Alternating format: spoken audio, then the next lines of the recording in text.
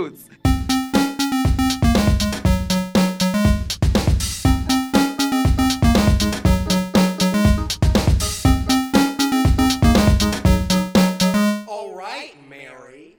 Coming out of this argument with Mistress and Lux, Lucy's ready to crack. So like, you know, I'm like, all right, Lucy, let's get into this. I don't think I've done anything to show anybody that I'm like a liar or like that I fake. I think what they're like, because they wouldn't be saying something like that unless they saw something, right? I feel like I've been really genuine. I think like you let them get to you easily. Yeah, and I think that's what they sense and that's what they feed off of. I've been saying like Lucy's ready to crack is how I feel, but because it's like, why is she so defensive when they like approach you? Now that I'm thinking about it, it's like when they laugh at me when I open my mouth to talk, like I dealt with that in high school so much. Because every time I opened my mouth to talk, people would make fun of me. You know, people would make fun of the way that I sound and the way that I talk. And so I didn't allow myself to be my genuine self. Sorry. No, but you just have to like be okay with yourself. And I am. I do let it get to me. But at least right now, I love that we talk about this because like you're figuring out why, right? I just need to think more about myself in this. You know, because I did a fucking great job last week. And to be blunt, I led Lux and I to a win. If they think that trying to get under my skin is gonna get rid of me, then they have another thing coming. Because I know that I'm gonna kill it in this challenge, and I'm gonna kill it in every challenge going forward, all the way to the finale. Thank you. You know? Sorry. I get it. Selena, stop making people cry. So I know this is like kind of a heavy start to what is a pretty incredible episode, though I do feel like there's also kind of a heavy like undertone to a lot of this episode. But oh wow, I feel like this was like a really interesting, I don't know, an interesting moment that I think a lot of gay boys in particular could deeply identify with. Meaning, I got bullied in high school, and I'm carrying that with me, which is why gay guys that bully me, I let it get to me. Well, I think, and even more specifically, the like being made fun of every time you open your mouth, or then being afraid to open your mouth, or being afraid of how you're going to sound in a certain situation, or the code switching that you start doing. And then a lot of gays then don't know how to sound genuine anymore because they have a history of not sounding like themselves and then being kind of punished for that, you know? Punished by our own. Yeah, exactly. Like most specifically by our own. And I felt like, you know, we've seen folks like Lucy on the show before, the Jans, the Alexis Michelles, the, you know, that where it's just like they want to win too much. It's like, well, yeah, there's $200,000 at the end of the show. Give them a break. Oh, not punching bags. Okay, sorry. You're on a different track than I'm at right now. Sorry, Mary. I thought you were talking about people that are just like, the editors are constantly just like showing the cast beating up on one member of the team. I mean, I think they're kind of parallel paths. I think it's you know, the edit is somebody who is wanting it too much, and then that kind of becomes the like the thing to poke at somebody about.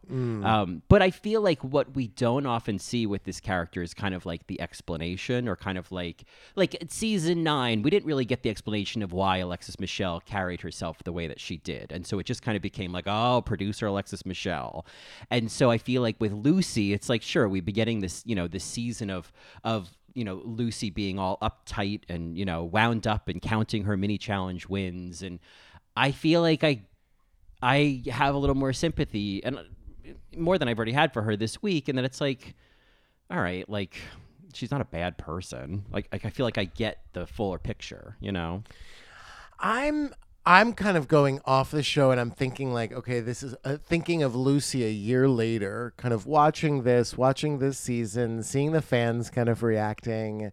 You know, I feel like there are people that are on Lucy's side, and then there's also people on the Mistress and Lux side of things. But what I can't shake, and I wonder if you can, I don't know, help me work this out. I feel like Lucy actually can't stick up for herself online now. She couldn't really stick up for herself on the show because, you have to let the drama unfold, whatever. And whenever she did stick up for herself, she wasn't being real, right? And she can't stick up for herself online now because they have to put up this facade of sisterhood, even at the end of it all. Mm-hmm. So, because to be honest with you, like, this was the first episode where I'm kind of like, yeah, leave her alone. I feel like that, it was just a little rough on Lucy, but nobody can say it because if they do say it, it makes it 100,000 times % worse. Because of the fan reaction. I agree. I think that's part of the problem, and it goes back to this of like you can't then have, I guess, a genuine reaction to this because that's only, as Selena says, that's what they feed off of. You know? Yeah, I felt like I felt for Lucy this episode, particularly in this moment. Obviously, yeah, like she's just kind of going deeper and realizing why she's kind of reacting the way she's reacting. I will say this though, just to put another perspective on things, like, but also Lucy, you did want the lead. Like that's all they wanted you to say. I know that it well, and that's why like I wanted to include the part of the clip where she's like, and not for nothing, but I also carried Lux to the win. Where it's like, oh, Lucy, no, we don't have to go there. Like, just there is nuance to it. There is the sense of like, Mistress is not wrong in saying like, just admit you want the lead because you want to shine. Like, just admit it. Even though a lot of Rusicals people win for supporting roles. Right. Oh, for sure. For sure. So, it's I do see all the sides of it. And certainly I've seen Mistress's side of it for much of the season where it's like what she's reacting to is just like, oh, God, would you just be real? Like someone who I think is considering herself keeping it real, I could see why she's like sniffing out the pageant answers, Well, and as much as we hate kind of the toxicity in the gay community of people that are, mean just to be mean, right? There is a part of it that's helpful, right? Like I feel like Mistress does love Lucy. We saw this really cute moment in Untucked between the two of them that I actually thought was like genuine, where Lucy's like, I know you don't hate me. And Mistress is like, yeah, I don't hate you, right? Like, and that's at the end of it all. That's what it's about. And I do think that Mistress does does genuinely like her, and is like, no, you're not. Like, stop it, stop doing that. No, just admit it. Just admit it, Lucy. Lucy, stop. Oh my God, she's standing up. Oh my God, Lucy, stop. Yeah, I mean, it's I think Untucked. We even get like a talking head of Mistress, and I feel like she's even had a similar one early in the season where it's like, none of this is coming from a malicious place. Like she loves to say, I'm just cutting up. And I there's totally a space for that. But then I'm also like grateful for people like Selena, where it's like, this is also necessary of someone who is willing to stop doing the kiki and is willing to just get real with someone and say, here's what I think's what's going on. Right. I think that I appreciate even more, and I think is more helpful than whatever Mistress is doing. I would love to hear, I know we get the side of Lucy, and I feel like we might have heard it, maybe not on Drag Race before, but there is kind of an explanation of that insecurity and where that's coming from, right? But I would also love to hear from someone like Lux, who is very confident, and I think that's great, why someone like her feels the need to point that out and to keep kind of digging in when she knows, hopefully knows, at the end of the day that, oh, she's just really insecure.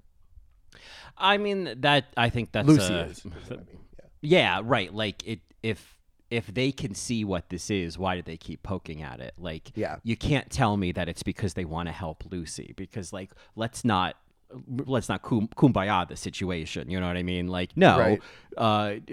I don't care who or what you are. Like, there are certain people where it's like they sniff something out and, they like to poke at it. And I mean, I don't know. I think there's also like knowing when to, it's one thing to kind of poke and have fun, and it's another thing to be like, all right, I think we've taken it too far, and I feel like that's where this lies. Is like, okay, you guys have taken it too far. Like, everyone is not having fun anymore, and I think that's where the line is, Yeah. I mean, at the same time, I also wrote down like, yeah, but this is drama and it's entertaining and it's interesting. So it's just like, okay, keep it in. If Lux is just being, authentic, right? It's like, no, I pick on girls that are weak, okay, great, keep it in. But I do think there is a difference between someone like Mistress who claims to be like, well, I just want to be helpful or whatever. I'm just cutting up, and like a Cornbread and Jasmine Kennedy. You know what I mean? Where I feel like that was really like, I do want to help you, right? I'm actually going to break it down for you. You're acting really annoying. Yeah. No, totally. Where it's like, I'm going to be direct with you. I'm going to be honest. I'm not trying to get a laugh here. Right. Yeah, sure. It's all drama and it's TV, but I feel like this is that thing that Drag Race does where it's like, yeah, but like every once in a while, it hits a nerve that I'm like, no, this isn't funny anymore. It's not funny, Like I go full Malaysia. Wait, where is it? Oh, I don't know. Where is it? It's not funny. Exactly. Couldn't say it better myself. Why is she standing up, Lucy? Lucy, stop. And like in those situations, I want Lucy to be able to laugh along with that. Yes, I want her to find that fun. That's the Like, other I thing. want that for is her. like, I think the reason it's not becoming fun anymore is because I feel like we're like, oh, Lucy, you really can't see. You really can't see what they're saying. And so Yeah. they're going to keep going until you do. And I don't think that's actually going to happen. No, and I think once it gets to that point where it's like when she says, I just feel like every time I open my mouth, they laugh. It's like I just knew what that was, and it was like it was kind of this like the subtext of like, oh yeah, no, fuck that, because like I get that. I get that raw nerve. And I've been in that situation. Yes. Yes. Yeah. I have been in that situation. I don't know if it was like a prolonged period of my life, right? But I have been in a situation where like I'll get into my head and I'll be like, oh, every single fucking time I say something, that bitch over there has to say something. Fuck her. Right. And then I just focus on it and then I'm done. Then I'm over. Yeah. Yeah. So like I can't like when Lucy started crying, I was like, I think this is exactly what I would do in this situation. I can't even like this. It truly, Malaysia. It is not funny. Like it is, and I appreciate that Selena handled that situation. I mean, so well. Also was credit nice. to Selena. She was nice. I mean, I don't know if it was like above and beyond. I don't know. Credit to Selena for not being mean back, I guess. But Well, I think it's like she also didn't get. She didn't get preachy. She didn't get like just pull it together, girl. She was like, when she said, well, clearly they're seeing something, like they're responding to something. Like she kind of broke it down with Lucy, like, okay, but maybe understanding where this is coming from. Like I think that takes a lot of emotional intelligence versus just being like, girl, just shake it off. Like that's not helpful. Yeah, you're the hitter now. You got to hit. You got to hit. Yeah, you got to hit, kid. I hear what you're saying. I don't think Lucy heard her. No, I think once you're at that point, it's all emotions. Yeah. No. Yeah. All of Lucy's frustration and anger, I think, was ego driven because it was directed back against Lux. Yeah. Which, I don't know, makes me think that she didn't really see the bigger picture. But well, yeah. Once it then kind of became like, well, I led her to the win. It's like, oh, that's not relevant. Like that. Yeah. That's not relevant to the situation. You don't your need wins, to have done that. Your mini challenge win, it's irrelevant. It actually doesn't matter. It doesn't matter how well you've done.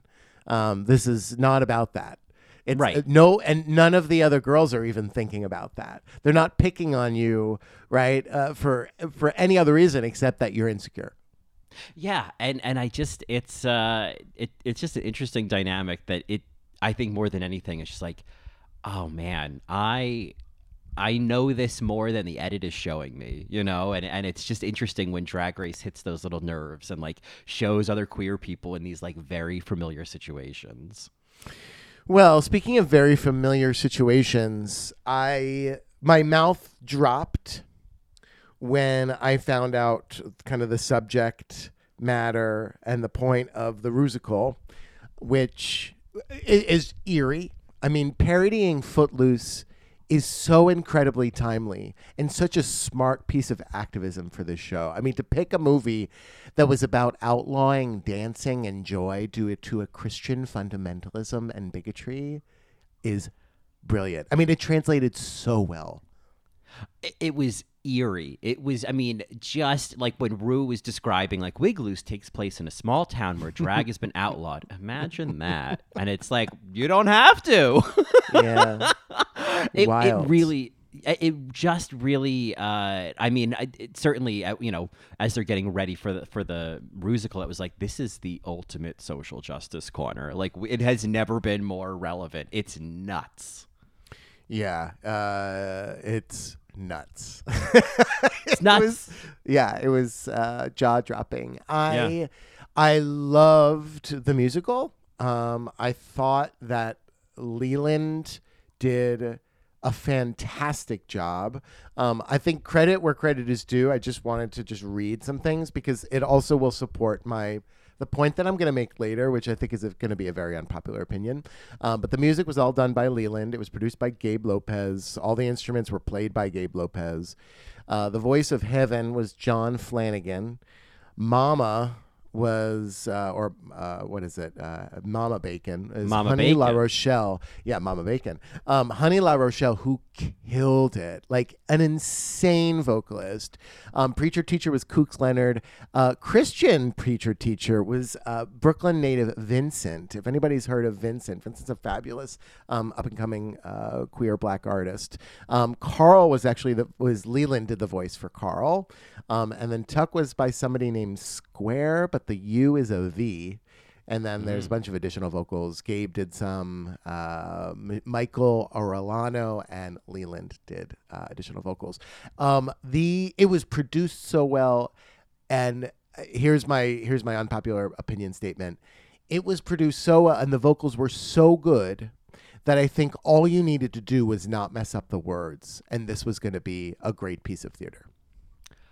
I could not agree more. I really felt like, wow, this will be a lot of fun to listen to on Spotify, because like it's so good that like it wasn't about any of their performances. No, and it really wasn't even. I mean, yeah, Anitra was great, but I was like, no, the song was great, and Anitra the song was great. Yeah. Yes, the song was great. Mistress's songs were great. Mistress wasn't adding really any element. I mean, all the dancing was great. Don't get me wrong. I will say, if there's somebody that added things to create a visual during the when they went to the barn, right? I think during that song there were some like funny little moments, right? And then Sasha doing Patti LaBelle.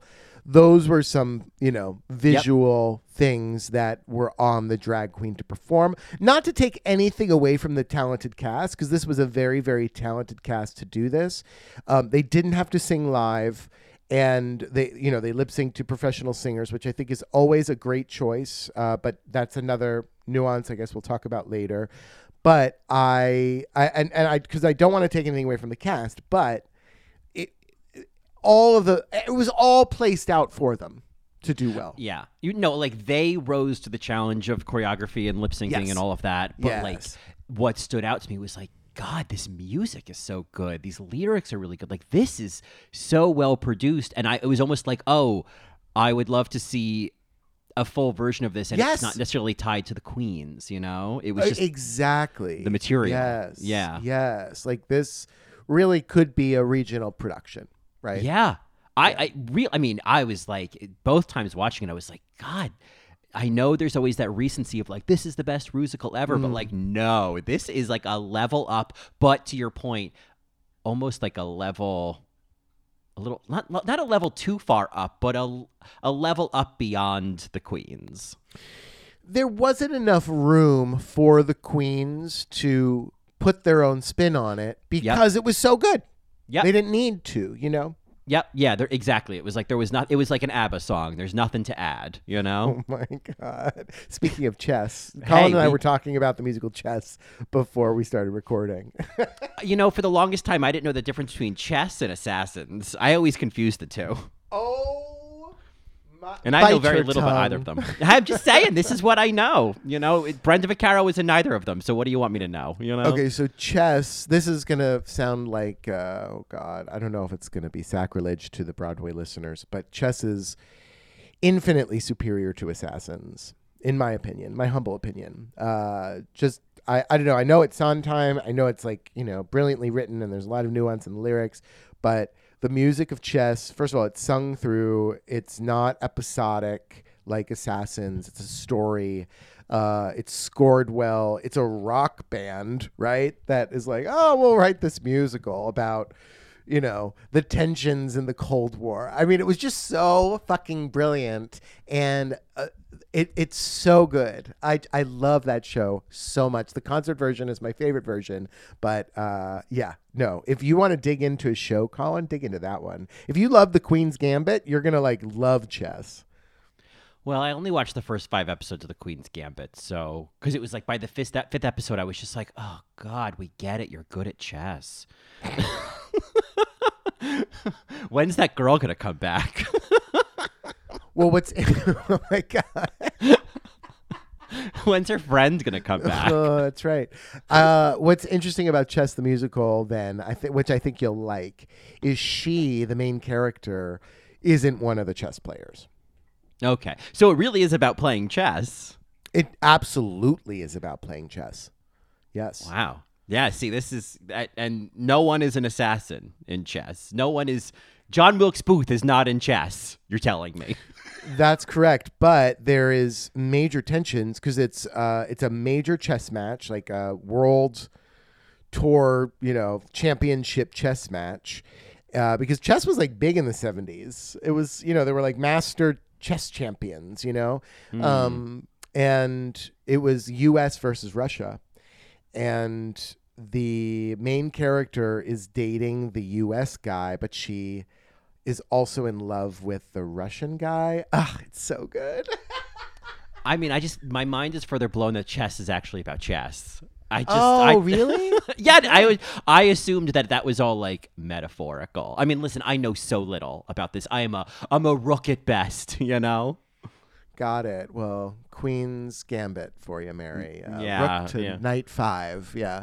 Mm-hmm. Back to another chess match. Drag Race. A chest match.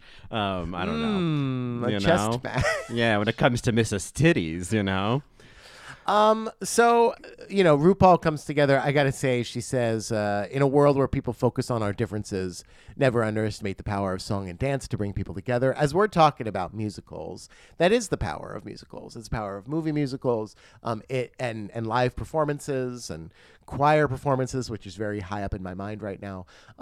Yes, never underestimate that power. It does bring people together. Slowly but surely, it does bring people together.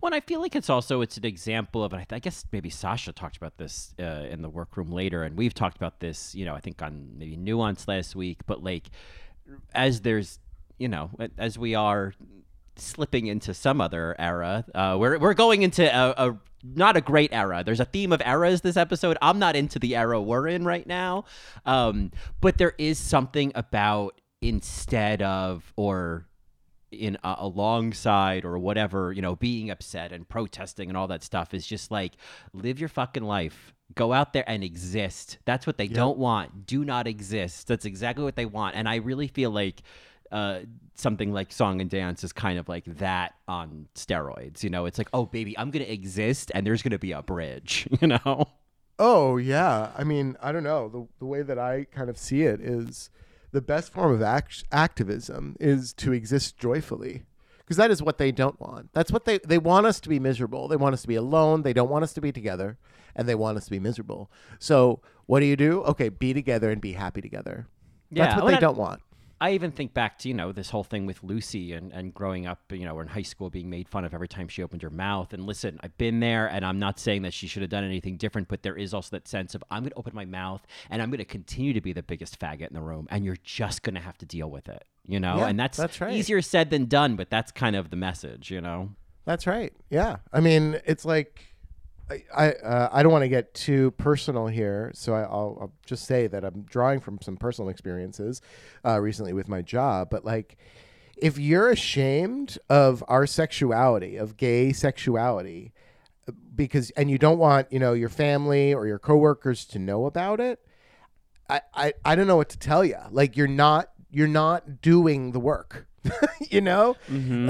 Like we as gay people, right, or queer people, when we see a straight couple walking down the street and the woman is pregnant, right, that is, we understand what happened, right? Everybody took a load. understands. Yeah. Yes, essentially raw. Yeah, she took a load. Yeah. Yes, he came in her without a Yep. condom. Yep. And kept it in. Yeah, and it didn't all drip out. Yeah. So, like, and I know that sounds so graphic and kind of, it sounds kind of mean, but it's not. That is what happened. And there's no shame in that. No one is shaming them. But when you see two men holding hands, or if you see a man in a leather harness, or, you know what I mean? Like, we should not be ashamed of that. We shouldn't be ashamed to walk around wearing a leather harness, or, with a shirt that says, "I'm the top, are you the bottom?" You know what I mean? Like, I just don't think that we should feel ashamed to do that. We shouldn't feel ashamed to talk about or sing songs about cruising, because that's something that we do. You know what I mean? It's just like, no, this is part of who we are. I mean, if you really think about it, when somebody posts their Christmas photo of their 6 kids, how is that different from some twink posting their load count on Twitter? You know what I mean? It's like, all this is your fucking load count, Karen. Yes. In a hyperbolic sense, it is. I mean, the same thing. I hate when people. The whole concept. We've talked about this. The whole concept of a load count on Twitter just makes me want to burn the whole place to the ground. But there is some sense of like, yeah, but boy, are we just kind of dressing up the fact that you got knocked up 6 times. No, you're absolutely right. And that's not to like minimize either side. But I'm just saying, and I hear this with Sasha, like, live out loud, live joyfully. That is a great form of protest. And don't let your coworkers or your parents or your sister or your brother tell you that you can't.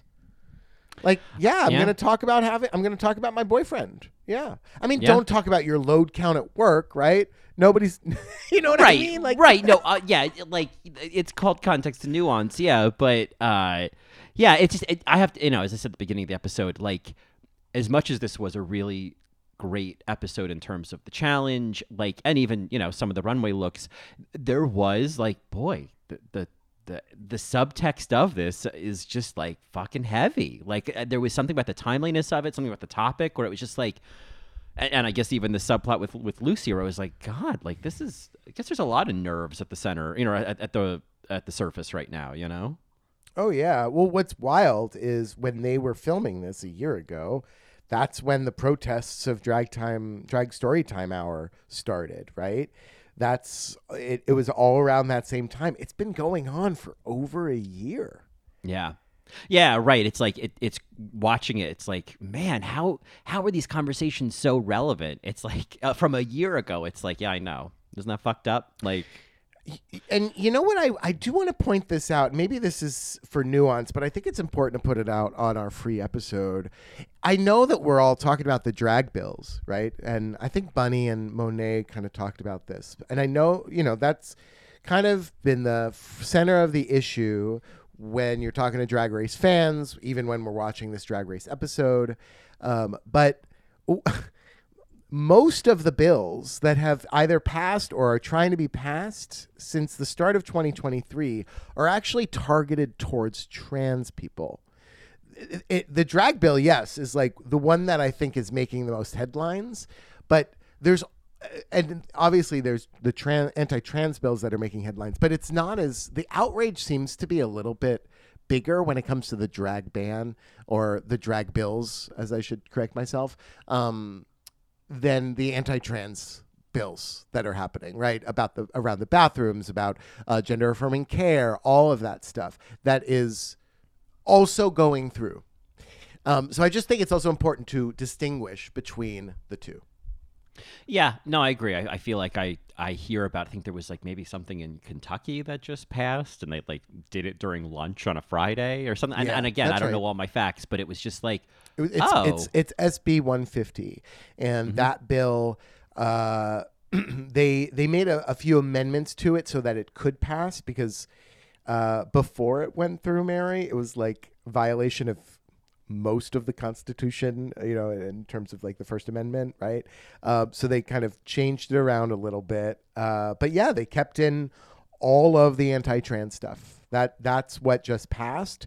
The governor, who's a Democrat, is most likely going to veto it, but it will get overridden when it goes back to the House, most likely toward the end of March, which is, it's sad because there's one of the things in the bill. Sorry, I know that this is getting really political, but this is a pretty political episode, and it's important that we talk about this. One of the things in the bill is doctors now need to start a timeline to taper kids off of beta blockers and hormone therapy.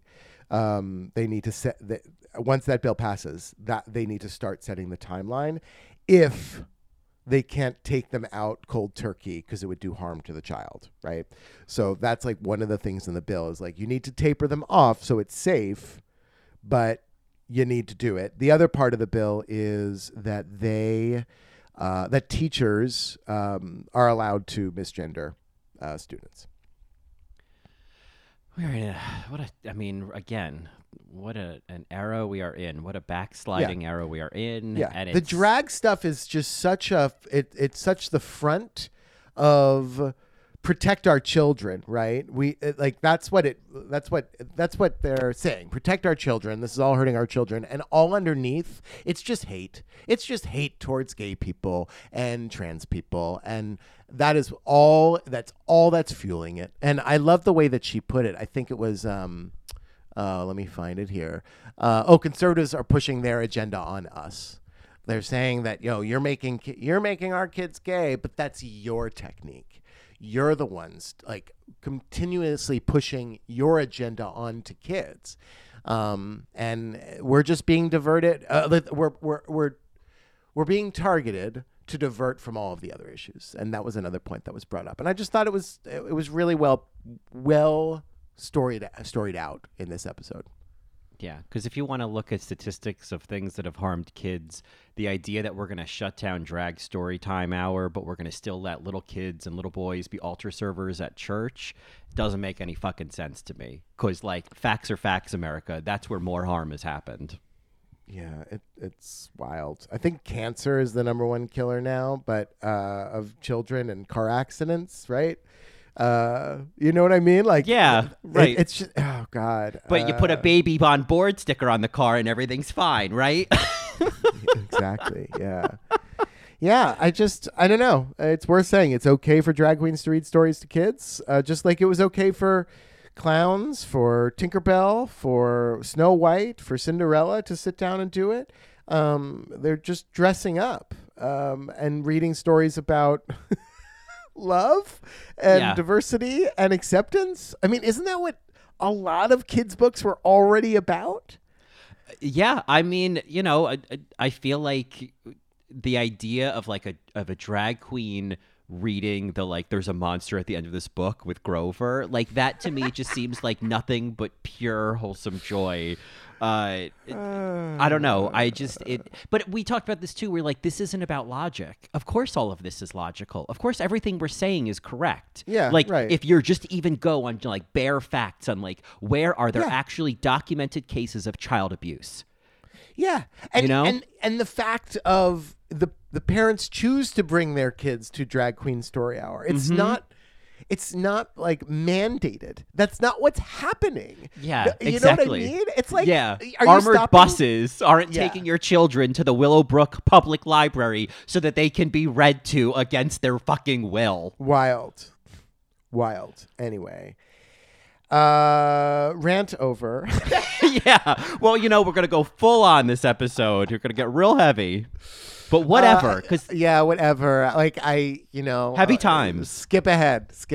Yeah, Yeah. skip ahead. It can't be. We can't avoid it. You know what I mean? Yeah. Like it's right there, and we need everybody to be speaking out. I mean, props to your mama for Melissa McCarthy, who I think is outspoken about this. Right? Pedro Pascal also speaking out about trans rights. There are celebrities that are starting to do this. I'm waiting for Taylor Swift. I think Beyonce tried to when she accepted her Grammy.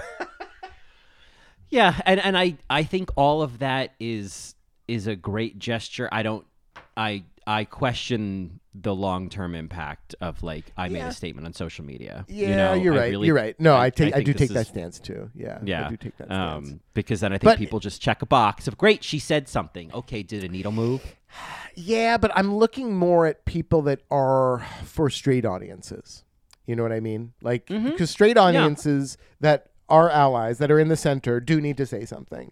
They do need to say the right is going too far on this in these states.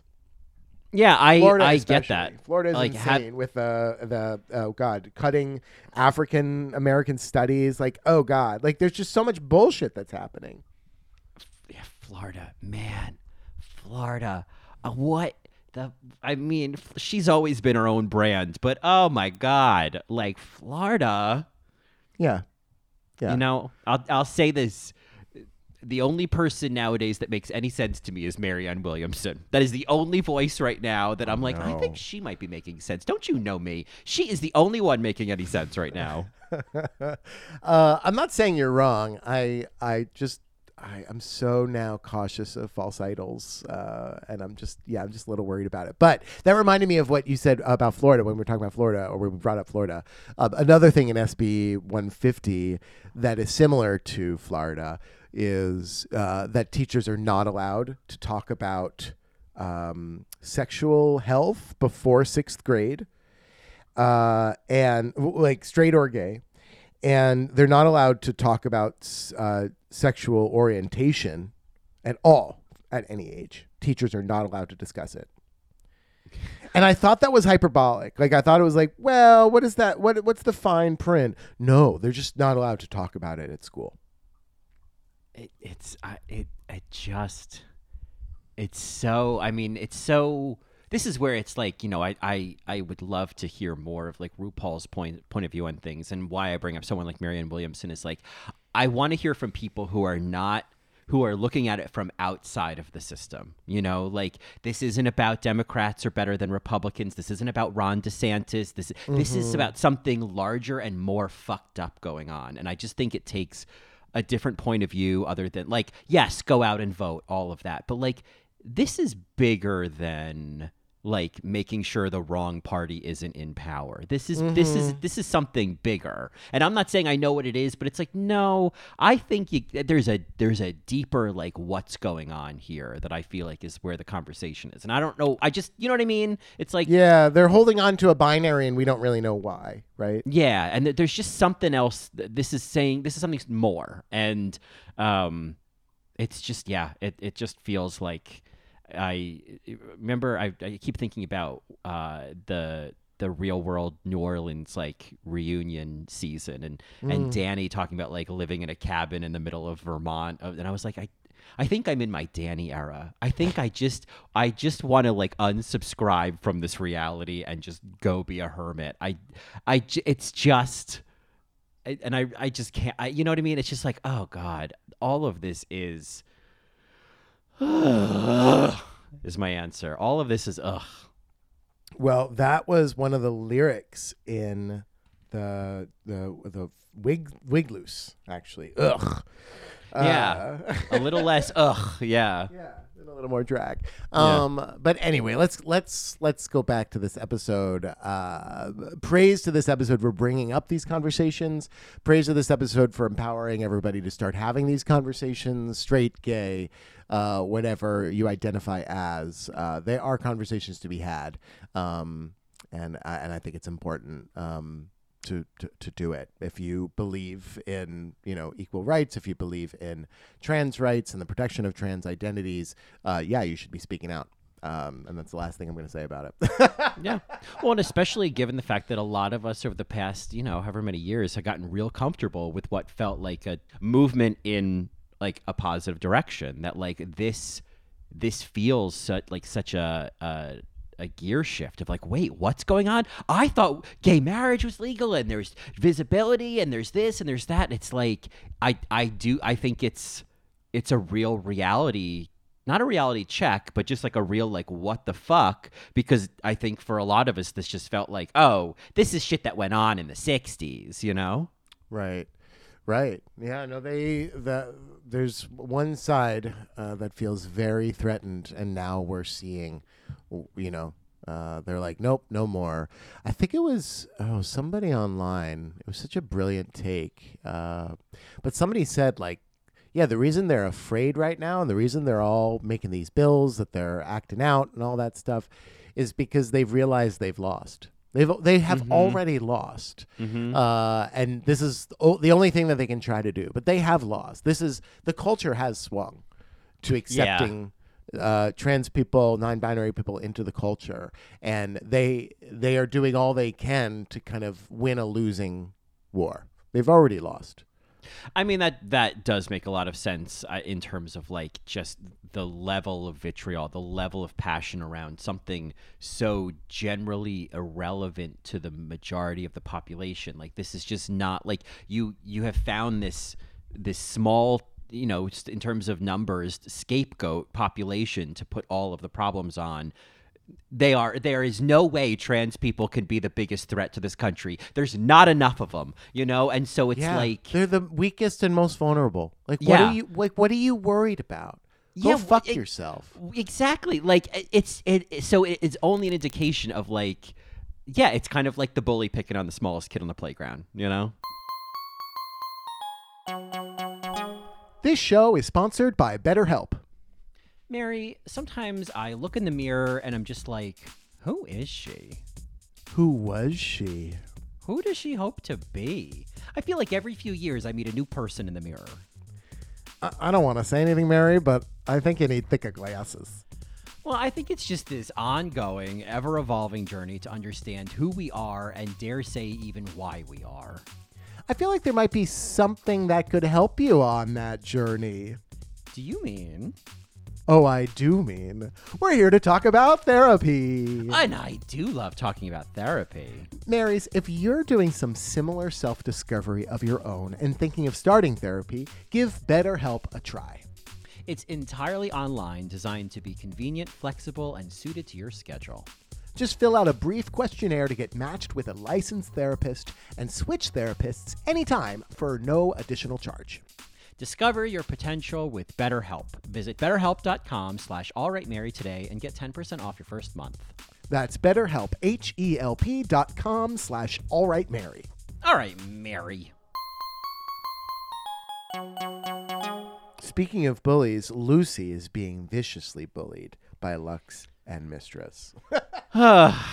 Well, I'm curious to see if any of, it seems like next week they're setting up for something. I'm sure just Lucy going home because that would be consistent with the treatment of the Thank you for saying that. People are like, oh, Lucy's going to be in the finale. I'm like, what are you talking about? No, that's not happening. They've already said, like, in the critiques this week, we're like, yeah, she's had some good moments, but has she had special moments? They've already made the decision on Lucy. You know what I mean? Like, which is interesting that she's technically done well this season, but it becomes a thing of like, yeah, but is your drag interesting? Which, it's kind of a, if you didn't think she was that interesting, why the fuck did you cast her? Except to have this narrative. Yeah, I mean, not to jump the boom boom gun, Gia, but when you have RuPaul telling Anitra that she was born to do drag, and then the other storyline with Lucy is that she's generic. Right, like, it doesn't take that, these lines are pretty far spread apart. You can read between them pretty easily. Yeah.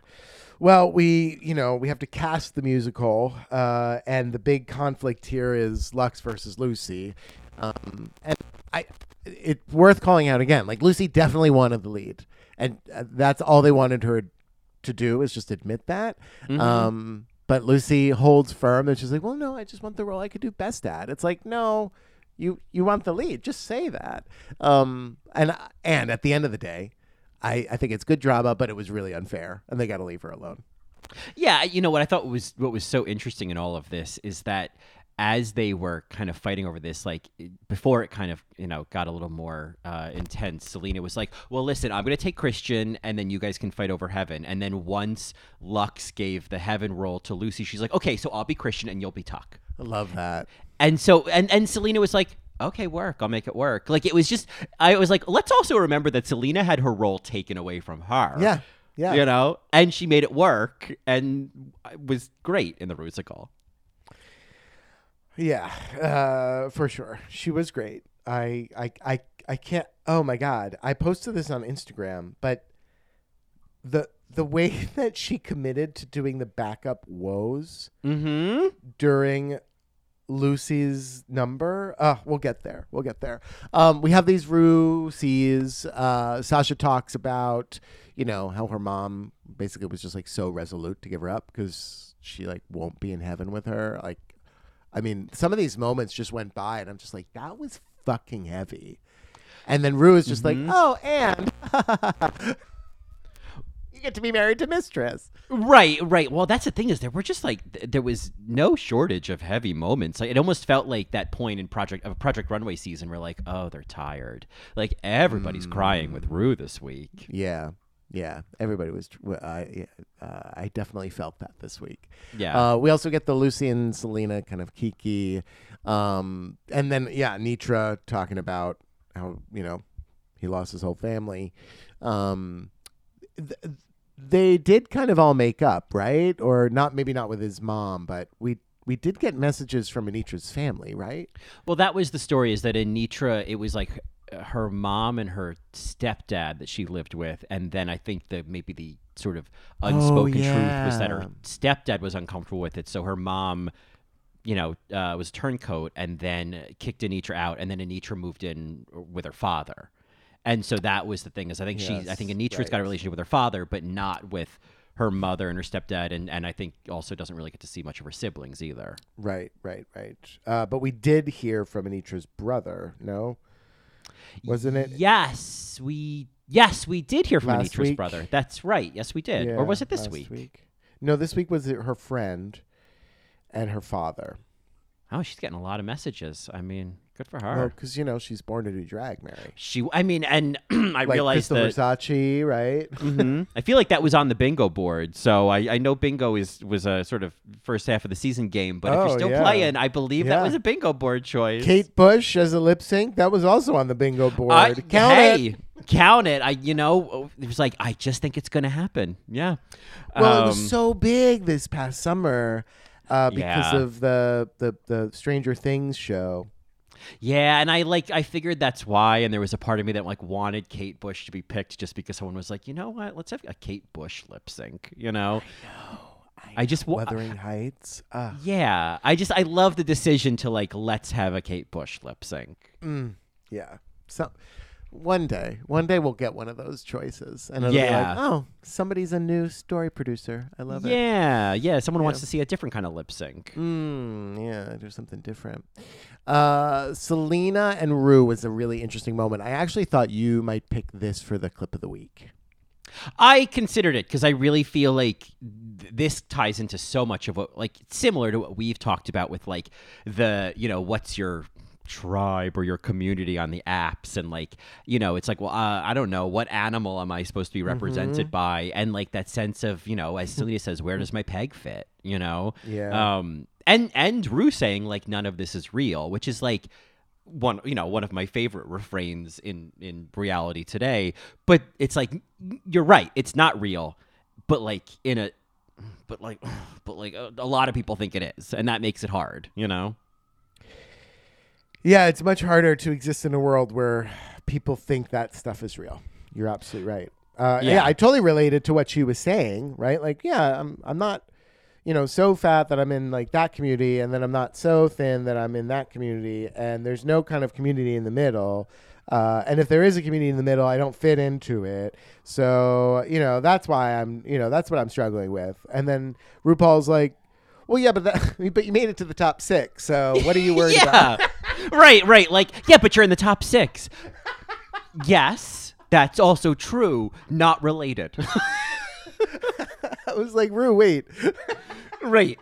I don't think this answers the question. I think there's still that sense of like, yeah, but in this strange community where we've all been like, okay, yeah, but like, what are you, a daddy? Are you an otter? Are you a bear? Are you a polar bear? Are you a wolf? It's like, I don't know. I don't know. I think I mean, I'm a chinchilla. I don't know. Yes, right. But what's interesting is RuPaul asked a question, and then like, what are you struggling with? And then Selena answered a question like that had nothing to do with Drag Race, and then RuPaul's like, wait. But let's talk about Drag Race. Right. Yeah, but like, what can I help you with? You know, yeah, like, right. Well, you were born to shine. Yeah. Yeah, right. You just have to shine, and it's like, oh, sure, yes, and I will, and I do, but, and I just, yeah, I just love Selena, and I just. Potentially my BSA of the season. I think that she has been an absolute delight all season. She's a sweetie dottie. Yeah, she's a sweetie dottie. A real sweetie dottie. I think she's really talented. I think she'll put on a great show. She's a professional. Not everybody's into all types of drag. And I just think Selena is a great entertainer. I think she would just like hold a room captive. It'd be fabulous. I love her drag. I love that it's not fashion but there's a story and it's weird and it's all like the idea of like it's a lot. It's like it's a drag queen, you know? Like I'll never say, "Oh, it's too much." And if I ever did, I was wrong, you know? All right, well, let's go back and find all the times Colin said it was too much. Yes, I'm sure Chat GPT could do that, you know? Oh, ChatGPT. Oh, please welcome to the stage, ChatGPT. ChatGPT. Oh, God. Oh, that's the second thing I hate the most about reality right now is AI. Well, we have a dance rehearsal that I didn't care for. I was like, oh, right, we didn't need this part. If it lasted 5 minutes, they only needed 10 more minutes to cut, and we'd have a 42-minute episode. I mean, I will say that, hey, for the time capsule, the security tag on Lux's coat, you know? Yep. We got Nominate that. It. Mm-hmm. Yeah. I also would love to understand the description of Mistress's shoes as Hillary Clinton's. When I think someone was like, "Don't break your ankle," and maybe Sasha or somebody was like, "Oh, please, she's not in those Hillary Clintons." And I thought that was so funny. I just don't know. Like I get it, but I don't. Yeah. Oh, those Hillary Clintons. I feel like they're like, like my mom's Michael Kors. I feel like they're like a version of Flats. Yeah, exactly. It's like, oh, look at you and your little kids, you know? Yeah. Yeah. I did appreciate this section. I think she got like critiqued for it by the girls, but I was like all here for it. Mistress advocating for herself to slow it down. Like, yes. Tell him to slow down. You're not going to Todrick Hall her.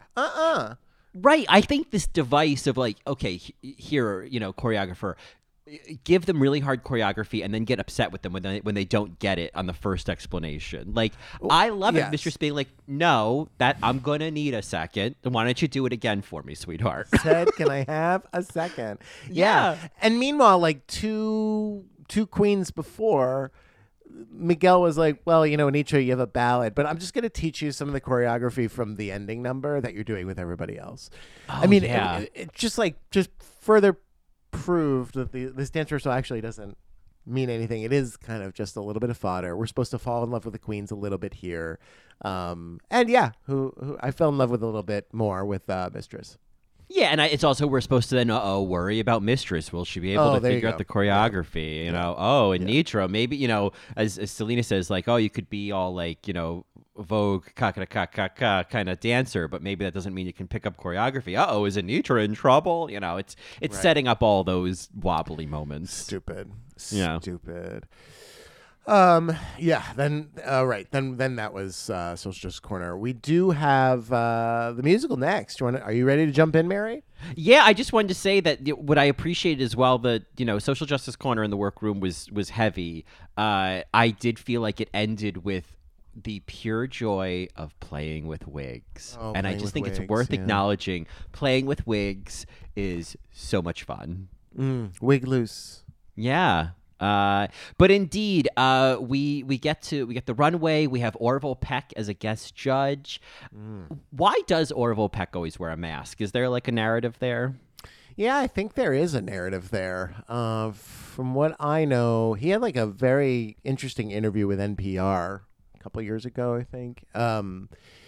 He wears his mask so that he could. This is like, I don't know if I really get it or if I'm just like, ugh, artists. But it's so that he can be more vulnerable and open on stage, and that he doesn't have to worry about, anything else. He gets to control it in a way, is what I remember. I think that's why it's kind of like Sia. It's kind of like, what is it? Who's those? The Mouse Boys, Daft Punk. Oh yeah, Or Dead Mouse. I think. Mouse. That's what I'm Yeah. thinking. Mighty Mouse people. Yeah, Daft Punk. They may have worn a helmet or two. You're Yeah, not they wear wrong. helmets. Yeah, they wear Yeah. helmets. Yeah. I think it's all kind of the same in the sense of like, well, it's kind of protecting my identity. And at the same time with Orville, I think he's like, well, yeah, but I can also, when I have the mask on, like I feel freer to be very vulnerable in my music. And I'm like, okay, well, that's good. Yeah, I Weren't you in Eating Out? Was he? Yeah. Oh, really? Oh, God, I haven't seen that movie in like so many years. I don't think I could even watch that movie again. He's Canadian, Mary. You'll love him.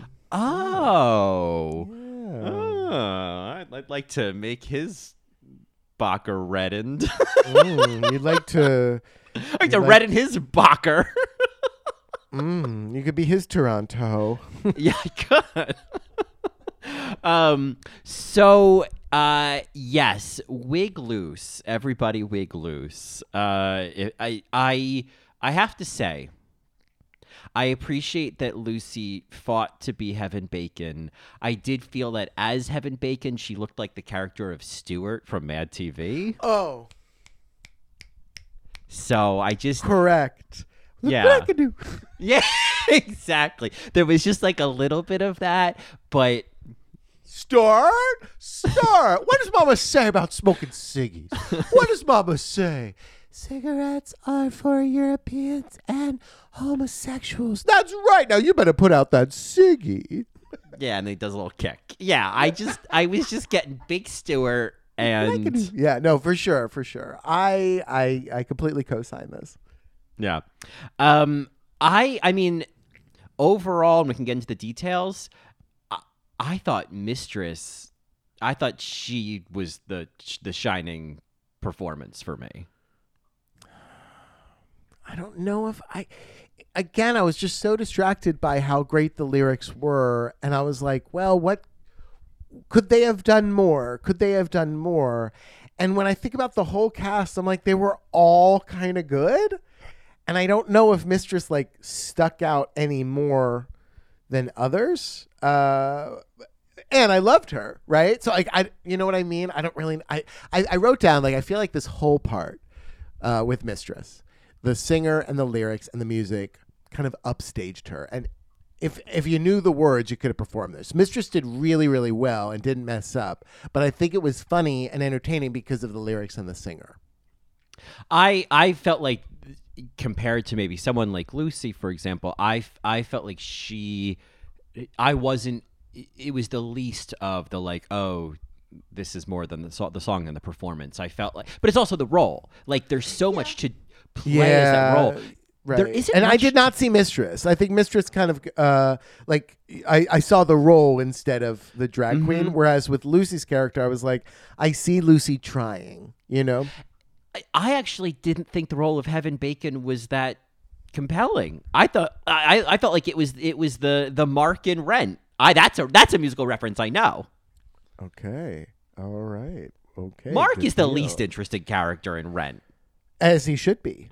Yeah, and I just kind of felt like Heaven is kind of the vehicle for all of these more other interesting supporting characters.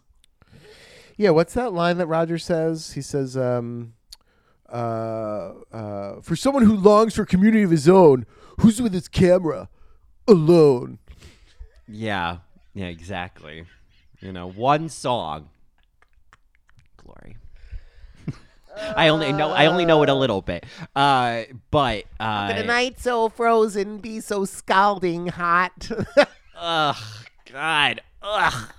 How could a morning this mild be so raw? Sorry. All right. So yes, back to this musical. I did love Mistress. I did love her, and it just begs the question: like, did I love the musical? And it didn't really matter. But I loved Mistress in it. I just wanted to point out some of the lyrics that I loved. I love the steer clear of cerulean blue, and then she's like, "But it's great, but it's not." The point is, anything different is scary, so it must be wrong.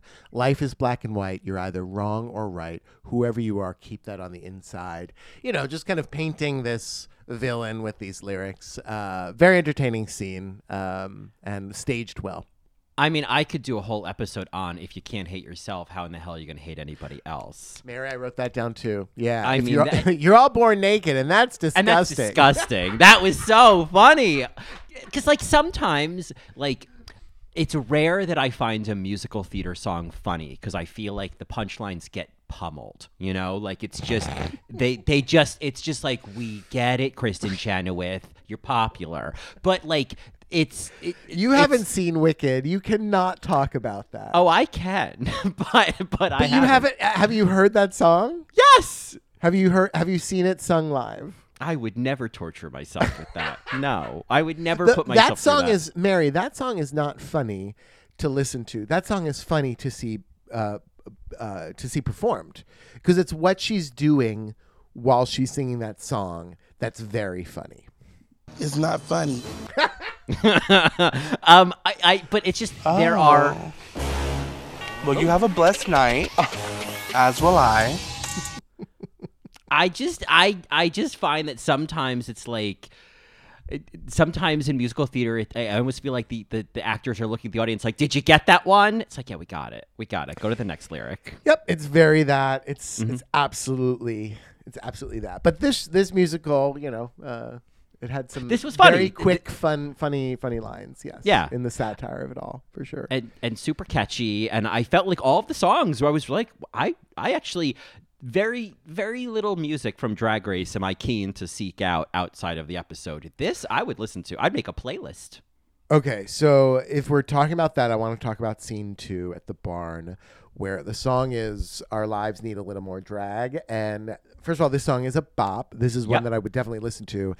And the 3-part harmony, it's about 33 minutes in, is fucking fire. Call the nurse.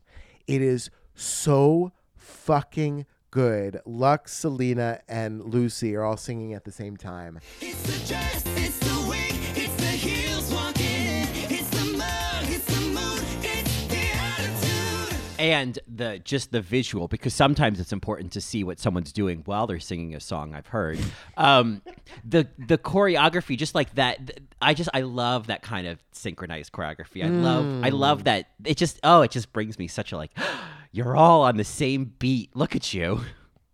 Yeah, I love this song. I love this scene. I thought all 3 of them were really, really great. And I can't believe that the bottom 2 were in this scene. Well, yeah, I mean, that's the thing is I don't think any of these performances are what landed the bottom 2 in the bottom 2. Right. I think that's important to note for anybody kind of screaming into the void about the bottom 2 this episode. The bottom 2 this episode had nothing to do with this episode.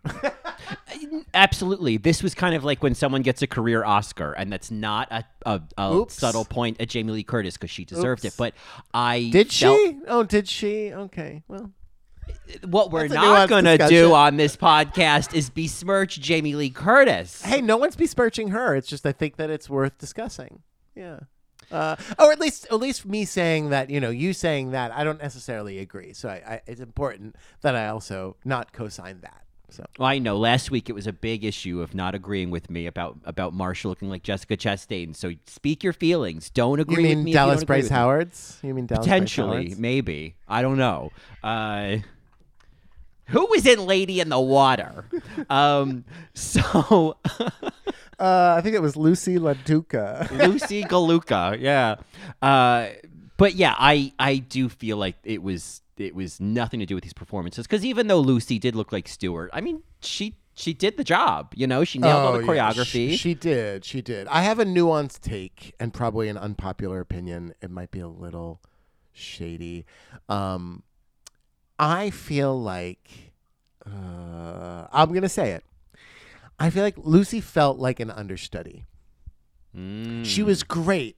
She was professional, but I don't think it was giving any sort of freedom that the main person that was cast would give it. Does that make sense? Yeah, I think during the rehearsal, when was his name Miguel? When Miguel said like the movement feels a little rigid and studied, that felt kind of like an Act 2 gun for a bit of what we did see. Is like, yeah, she nailed all the choreography. Like, let loose, baby, let loose. There was a little of that. Yeah, I mean, I guess I don't know if now I'm kind of being affected by that bias by feeling this way, but like, I don't know. I really want to give her the benefit of the doubt. I'm really looking to see how people shine. And I thought that there was one nuanced moment later that I'll talk about that Lucy, I was just like, you're fucking phenomenal. But there were parts of at least the first 2 or 3 scenes where I was like, well, you're the understudy that's in tonight, you know? And that narrative made sense to me when I was watching Lucy. I feel like there was some, and maybe not the understudy element, but there were some energetic similarities to Jan in the Madonna Rusical. Okay. Yeah, I totally feel that. Yeah. And in the same breath, I'll say this. I have seen multiple Broadway shows where the understudy far surpassed the performance of the main actor, that's normally in that role. So it's not to take anything away from understudies, but what I'm trying to point out about Lucy's performance is that it felt like she was doing a version of somebody else's version. Mm-hmm. Yeah. She wasn't the standout for me. I mean, I think if we're going to talk about standouts, especially watching it the second time, I think Anitra did a really good job, but I felt like what we were hearing from the judges, I was like, did I see the same performance? I don't know if this is going to stick with me for a long time, Michelle. No. Maybe the song, but I don't know if I saw the emotional moment that was in her performance. It wasn't bad. I just don't know if it was on the shelf, It was the song. It was the lyrics. Yeah, I just felt all she had to do was not do a bad job. So, credit where credit is due. She didn't do a bad job. Yeah. And in some ways there was a sort of Black China element where you got the standout moment and then you got this ballad solo, so that stood out from everybody else. And it gave you the spotlight in a different way than anybody else got. And so there is that benefit as well. Yes. And this is the moment I do want to point it out, but during that song, they cut to Lucy, and I put this on Instagram as well, but she's looking at her, and then she does this little smile, and I was like, that's a nuance. Mm-hmm. That's like Selena Stitties singing the "Whoa" backup while Lucy's doing her show-stopping number. That was the part that was so interesting to me. Nobody told her to do that because nobody else was, and nobody told Lucy to do this smiling thing. That I was just like, they caught it. How do they catch that? It was so good. Yeah, no, that was I agree. I think Selena, because ensemble background performance in a musical can be very and I never, Yeah. No, it's good. I love looking at the background people. I really do. I like cringing, or I like not cringing. I like cringing when they're pantomiming conversations. Oh, confused and concerned townspeople is the worst. Yeah. Well, what is she doing? Yeah. Oh my God! Wait. What's that? What's it from? It's from Waiting for Guffman. Oh, hubba. Yeah. Yeah. It's brilliant. just there's a lot of you know, or if there's like a meaningful moment, like someone will look at her, you know, stage husband and kind of tilt her head and smile to him. You know what I mean? Like there's that like, oh, kind of look. Oh, I hate that. I hate it. Oh, but I love to hate it. You know? Sure, it's you know, like if you're in the mood for it, if you're looking for it, you know, yeah. Good. Yeah, no. Large group scenes in Broadway shows, just brilliant. They're living their lives. They have full stories, Mary. Oh yeah, they have character full journals. stories often. Yes. I mean, the most extra do. So I just appreciate it. And Selena's woes when she was sitting on that bench, Mary. Yeah. In that wig, in the overalls. It was giving. It was PSA. giving. It was giving whoa. Yeah. It was giving whoa. Everything about it, I was like, man, Selena in boy drag is I love it. So good. Anyway, yeah. So Sasha comes out when doing drag, does that whole Patti LaBelle. Mary, I gotta just talk about this one little nuance. When Sasha came out as the husband in male drag, I kept seeing Aziz Ansari. Oh yes, that's it. To the point where I was like, again, I don't know if. I don't think Carl could get it with me. I felt like I didn't see a hot character. I didn't see a hot Carl. I saw in a Do Dump and Marry. He's a Mary. You know, like you marry him. Yeah. Married William. Yeah. Too nice to dump. Too nice to do. Just marry him. Yeah. Marry. Yeah, that's where it is. All right, marry. Yeah. All right, married. All right, married. But I also, I thought it was a very smart choice of Sasha's to be like, let me do something that they don't expect to see me in. Like that was a very smart choice, and I love that it was nobody else was fighting for it. She's like, is it okay if I take Carl? Great. It was very smart. And she was able to back up her choice so well on the runway. You know, she's so good at competitions and pageants. She's just so smart. That's the other thing about Sasha Colby that reminds me of Sasha Velour. It's like they're just really smart people. Yeah. I like look forward to Sasha's time on the runway to get critiqued and to give answers. Like I look forward to what she's gonna say. Yeah. Oh God. Even when asked who should go home, the way that she said like, well, yeah, Lux and Lucy are tapping on my ass. I was just like, oh, you bitch. Yeah. And like, maybe not intentionally, but channeling a bit of Nicole Page Brooke. Send them all home. Like Mary. 100%. Yeah, if you can't send them all home. Yeah. Honestly, like, this season has been full of references, but that is a reference I will always welcome. Send them all home. Well, if you can't send them all home. Yeah. I'll put that on Instagram. Send all these bitches home. Yeah. But yeah, I loved her being like, Lucy and Lux, they both have 2 wins. They're tapping on my ass. Tapping on my ass. Like, yes, I know I'm the front runner. I'm aware. I've been tapping on my ass. I fucking love it. I love that. She's in front in Mario Kart, right? Yes. And she's like, well, I'm just going to put the red shell behind me in case anybody wants to shoot a red shell at me. Yep. I'm not going to be taken out. Ugh, she's not afraid to do that lightning bolt thing and make everybody shrink. That's right. She's not hate afraid when that to do happens. That. I'm sure you do. I hate the OP of the blue shell, though. I think the blue shell is kind of shitty for the game. But I have lots of nuanced thoughts on Mario Kart and why the game is fun, but also why sometimes it's not.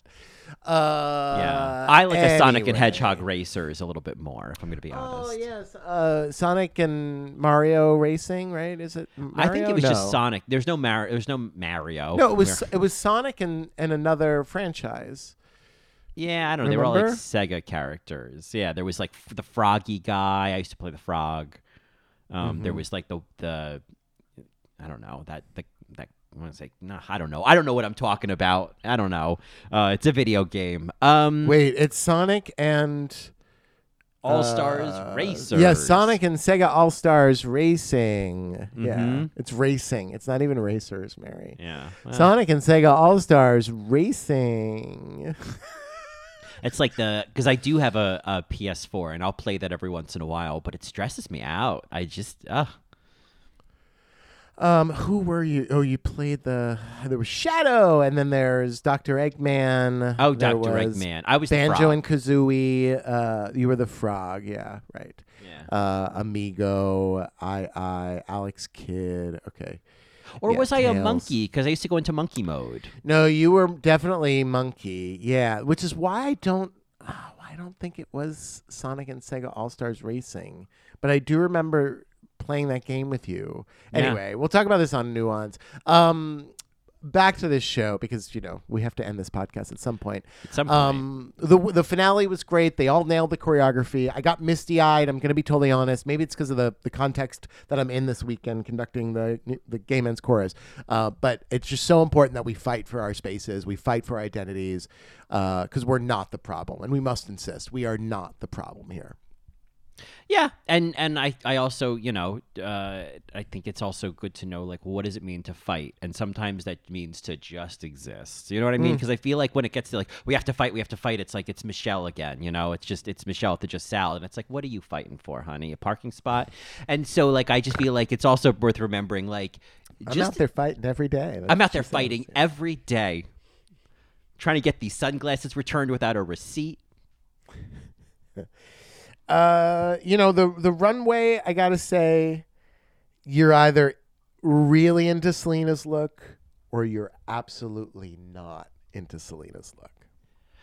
I mean, Astides everywhere all at once. I was into it. I knew you would say that, and I get that. I'll have more thoughts on that when we get to the lip sync. In terms of the other looks, I thought Lux's look, I thought she had like very Azalea Banks hair. Well, it was the Michelle doll hair. It was Mistress's Michelle doll hair. Yeah. And I was like, man, she really looks like Michelle. And I loved it. It was such a great example of like the way Lux's drag is very, fresh is kind of an overused term, but there is a sense of like, oh, you're so hip and current. You're so cool, Lux. Lux is very cool. Mistress, I thought looked the best. Oh my God! I loved the scale of everything on this dress. I thought it was perfect. Sasha's I thought was also super creative. I mean, the fashion stuff I get. That's her aesthetic. That's what she does. Drag is subjective. And I loved all of the A League of Their Own references. I loved what she did with the idea of gloves. And was it the most memorable for me? It's probably not, but I did love it. I mean, I wrote down Sasha Morbido. I thought she was really channeling her. She was really giving me May Morbido with this look, and they love her. Yeah, I thought it was so clever because some of these other looks, You're right. It was like, oh, this is so. I mean, she and Mistress really stood out because it was like, oh, you didn't just put on opera gloves, I mean. Yeah, Sasha, grab your mid. I'll throw a few. Yeah, no. Some of them's going home. Right. Some of them's going home. Yeah. No, you're right. Don't just do the obvious opera gloves. Don't just do, the big oversized lobster gloves.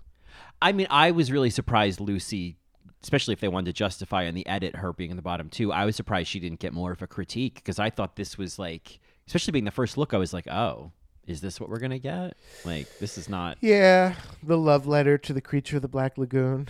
I mean, it was Return just like. To sender. Yeah, there's, I'm getting sea moss, I was just like, there's so much more you could do with that. Just look at Asia O'Hara. Remember when she did her little fish in the wheelchair? Amazing. Fucking brilliant. Why were they? Oh, they were in wheelchairs because they had to wear fins. Yeah, I guess, and maybe they were supposed to be a reference to Bette Midler as the mermaid. Yes, yeah. That's exactly what it was. But what's interesting is you're saying like, yeah, I'm surprised they didn't call Lucy out. Mary, I was so bored by Anitra's look. I know, that was the other one where I was like, oh, this is.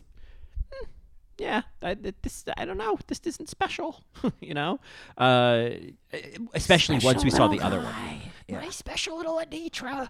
But like, especially considering the other ones that like then followed, I was like, oh, Lex and Anitra, like, come on, Yeah, no, I get it. And they were the first two, but yeah. I want to just I don't know how much longer we should talk about this because this episode is already running a little long. Maybe this will be our nuance episode. I don't know. But I do want to just point out, because they were like, this was a great musical. Oh, my God, this is Broadway level. And I'm just like, well, nobody was singing. And I have to now say, okay, we have to distinguish the past musicals into two categories. We have the lip sync musicals, or like the live sung or sung to their own vocals musicals. And there's only a few that are live sung. The Madonna Rusical, Shade the Rusical, and Cher the musical. All of the other ones, which we loved, Trump, Bitch Perfect, Glamazonian Airways, Kardashian the musical, Pharmaceuticals musical, which we hated, Social Media, which we didn't really love, Moulin Rouge, or Moulin Rouge, and are all lip syncing to other people's vocals, and they're significantly better. Yeah, it is. It's kind of like the trade-off of like if they're either singing live or they're lip syncing to their own vocals. It's like, okay, well, not everybody's a singer, and so like it's not going to be to the same polished level. But I felt like in some of these other ones, it's like, yeah, it's like too much polish. Like I think there is something exciting about the live vocals, or there is something maybe a little more connected about a queen lip syncing to her own voice. I mean, if they were doing live vocals, we would be able to get I've got a trick up my sleeve. Yeah. We're missing some moments, right? UK also usually does their own vocals, and they're good. It's just for whatever reason the US versions, they don't like taking the risk because there's less to control, I think. And I wonder if it does create some kind of, like, I know they release, singles or songs from the Rusicals sometimes, but like I feel like it's a lot more. I'm a lot more compelled to obviously to listen to this one than I would to listen. Singers. Yeah. So I see that. Although I would listen to I Made a Video in Paris all day long. Oh God, I know. Now the crime that it's only a minute long. That's the crime. That there's no full version of Jada. The impact, in a minute. But like, and I thought that one was like them lip syncing to their own. That's right. Yeah. Vocals. It wasn't like live, but it was them. I think that's right. Yeah. Yes, that's correct. But alas, yeah. So we do get as we wrap things up. There's the infamous question of who should go home tonight, and Lux Noir Lund goes to Washington and filibusters. Oh my God, yeah, filibust. She gives her TED talk. And what's funny is you could hear in the edit, like it went on longer, Mary.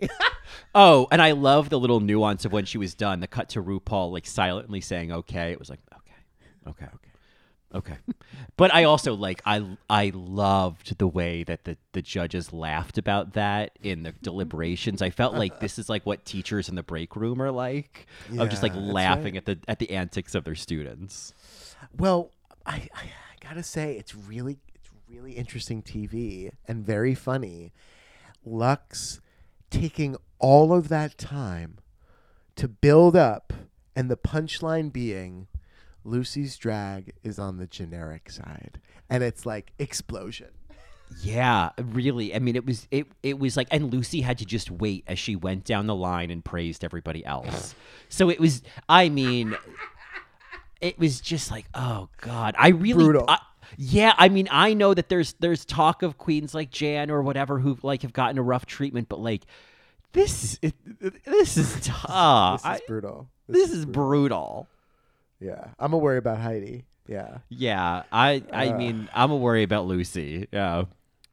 I do want to just, because I don't want to forget, since we're kind of talking about Lux. Lux, I know, gets a lot of hate for, being too full of herself or confident or cocky or whatever. But I just have to call out the cognitive dissonance in the gay community on the left, how we love to just say, well, have confidence, be proud of yourself, believe in yourself.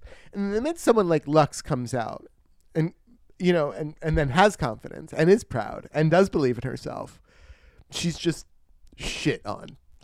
So my response to that is like, okay, stay mad, go fuck yourself. Hopefully she's not going to be fazed by you. Because I do think it's like ridiculous to not like Lux because she's full of herself. That's what we tell people to have confidence. Yeah. We just don't know what it looks like. Well, and I think it's like, yeah, we tell people to have confidence and then we accuse them of being cocky, but I kind of feel like there is that sense of like, I mean, there's probably a couple elements to it. And I think, and I don't think this is I think this is straight fact that the fact that she's black is not insignificant here. Is that there's also like, Mary. it's like, oh, well, you know, be a little more grateful, little girl. You know, like there is some of that energy of like, oh, well, maybe be a little more polite. Excuse me. They can't make fun of her because she's fat. So they're, you know, if she's not fat, so they make fun of her because she's, you know, too confident. Right. But there is that underlying thing of like the way someone's going to respond to like the confident white twink versus the confident black kid. Correct. You know, it is Correct. something. Yeah. It is absolutely something, and it's worth calling out. I don't know why Anitra won. I think maybe it should have gone to Mistress.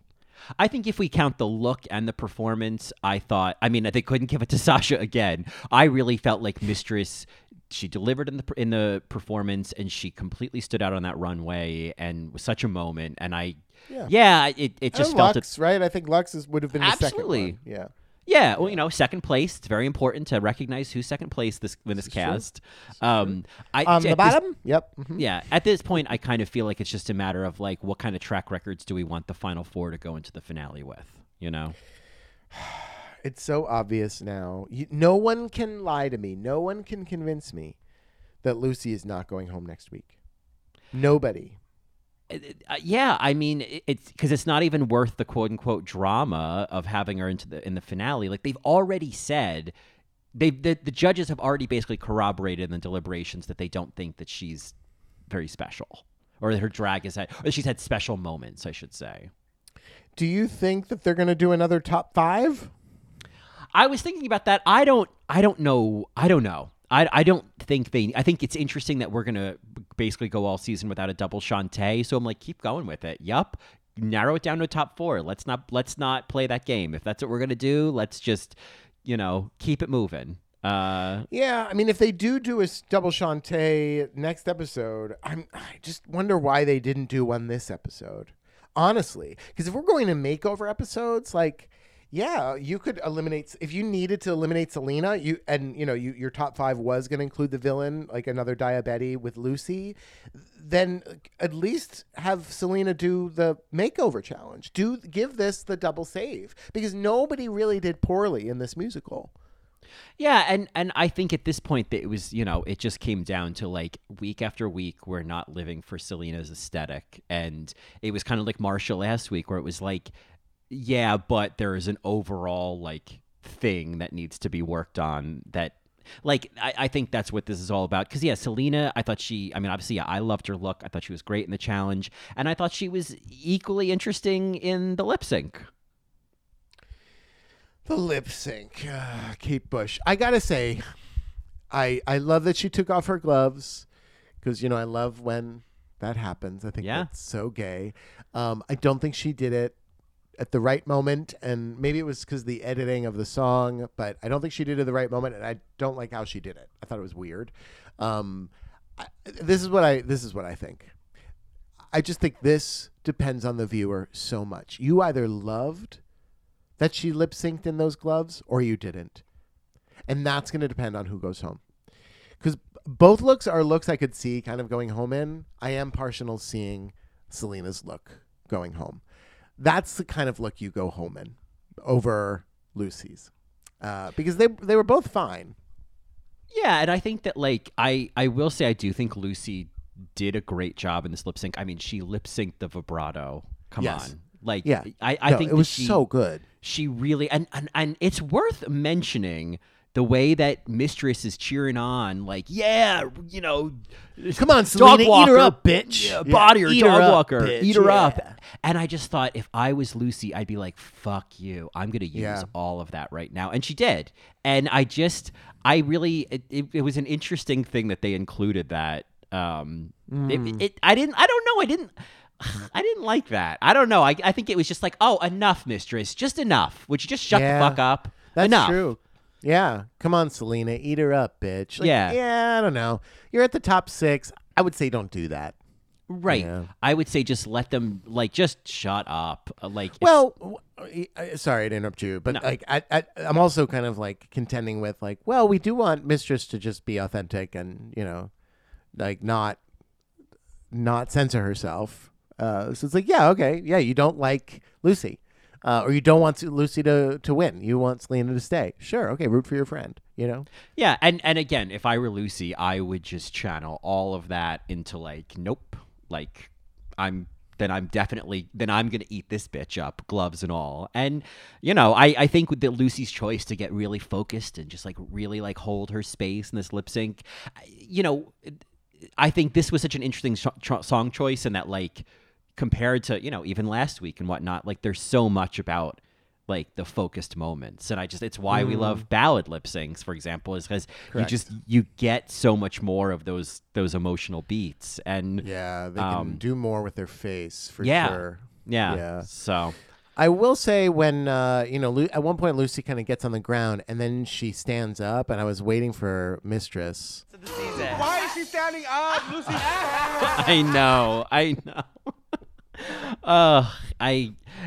it's also like, I mean, anybody who's watched the show, Tamar knows that like, okay, Selena's probably going home. This is like her third lip sync, like, or fourth lip sync or whatever. Like Lucy's got 2 wins. Selena's got no wins. Like, At the end of the day, exactly. At the end of the day, the producers know that they're not producing a show for people like us.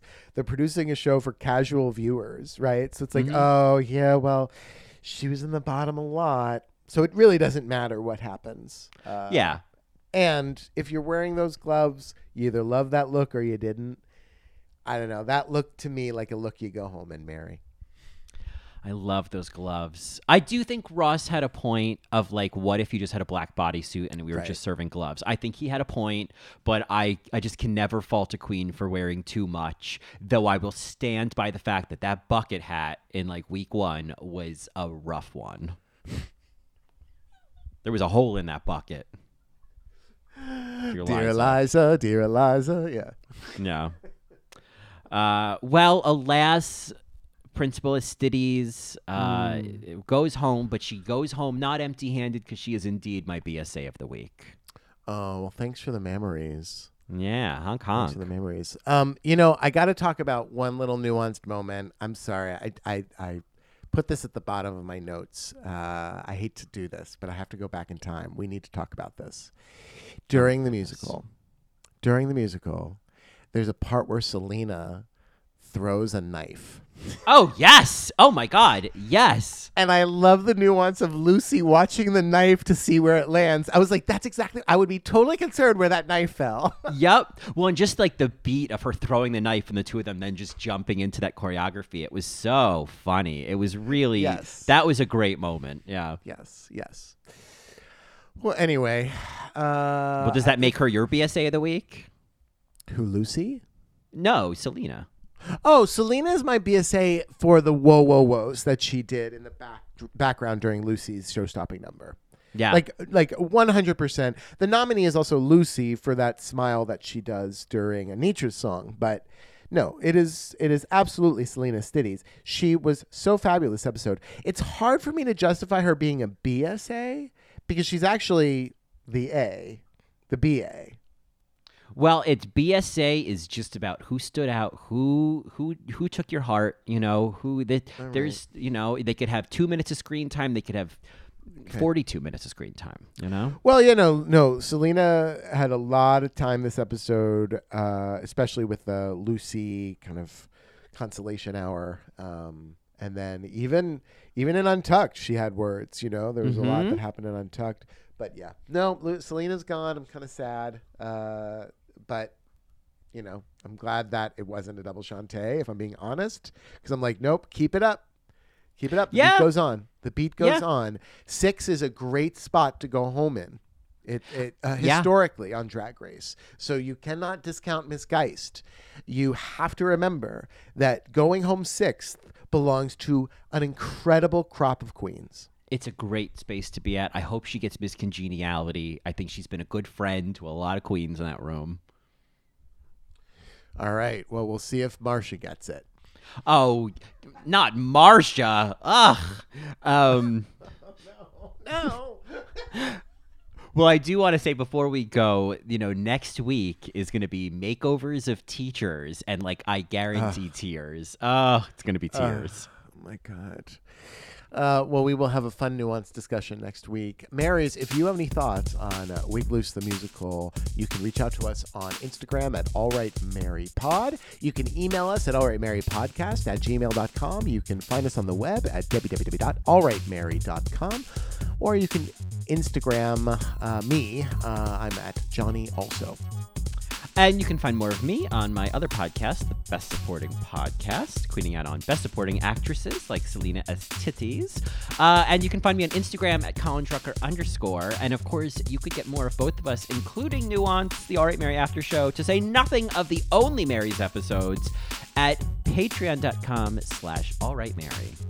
All right, Mary, our last chance lip sync this week. In kind of the spirit of Orville Peck's Mask, in the spirit of living out loud, living freely, this is Bird Set Free by Sia. Caw, caw. There's a caw coming. You're going straight to hell. You're going straight to hell. All right, Marys. Well, we will see you either in Nuance or we'll see you next week. But in the meantime, party, party. Tutsy. Tutsy. Tutsines. Tutsines. Tutsines. Tutsines. Clipped wings, I was a broken thing. Had a voice, but I could not sing you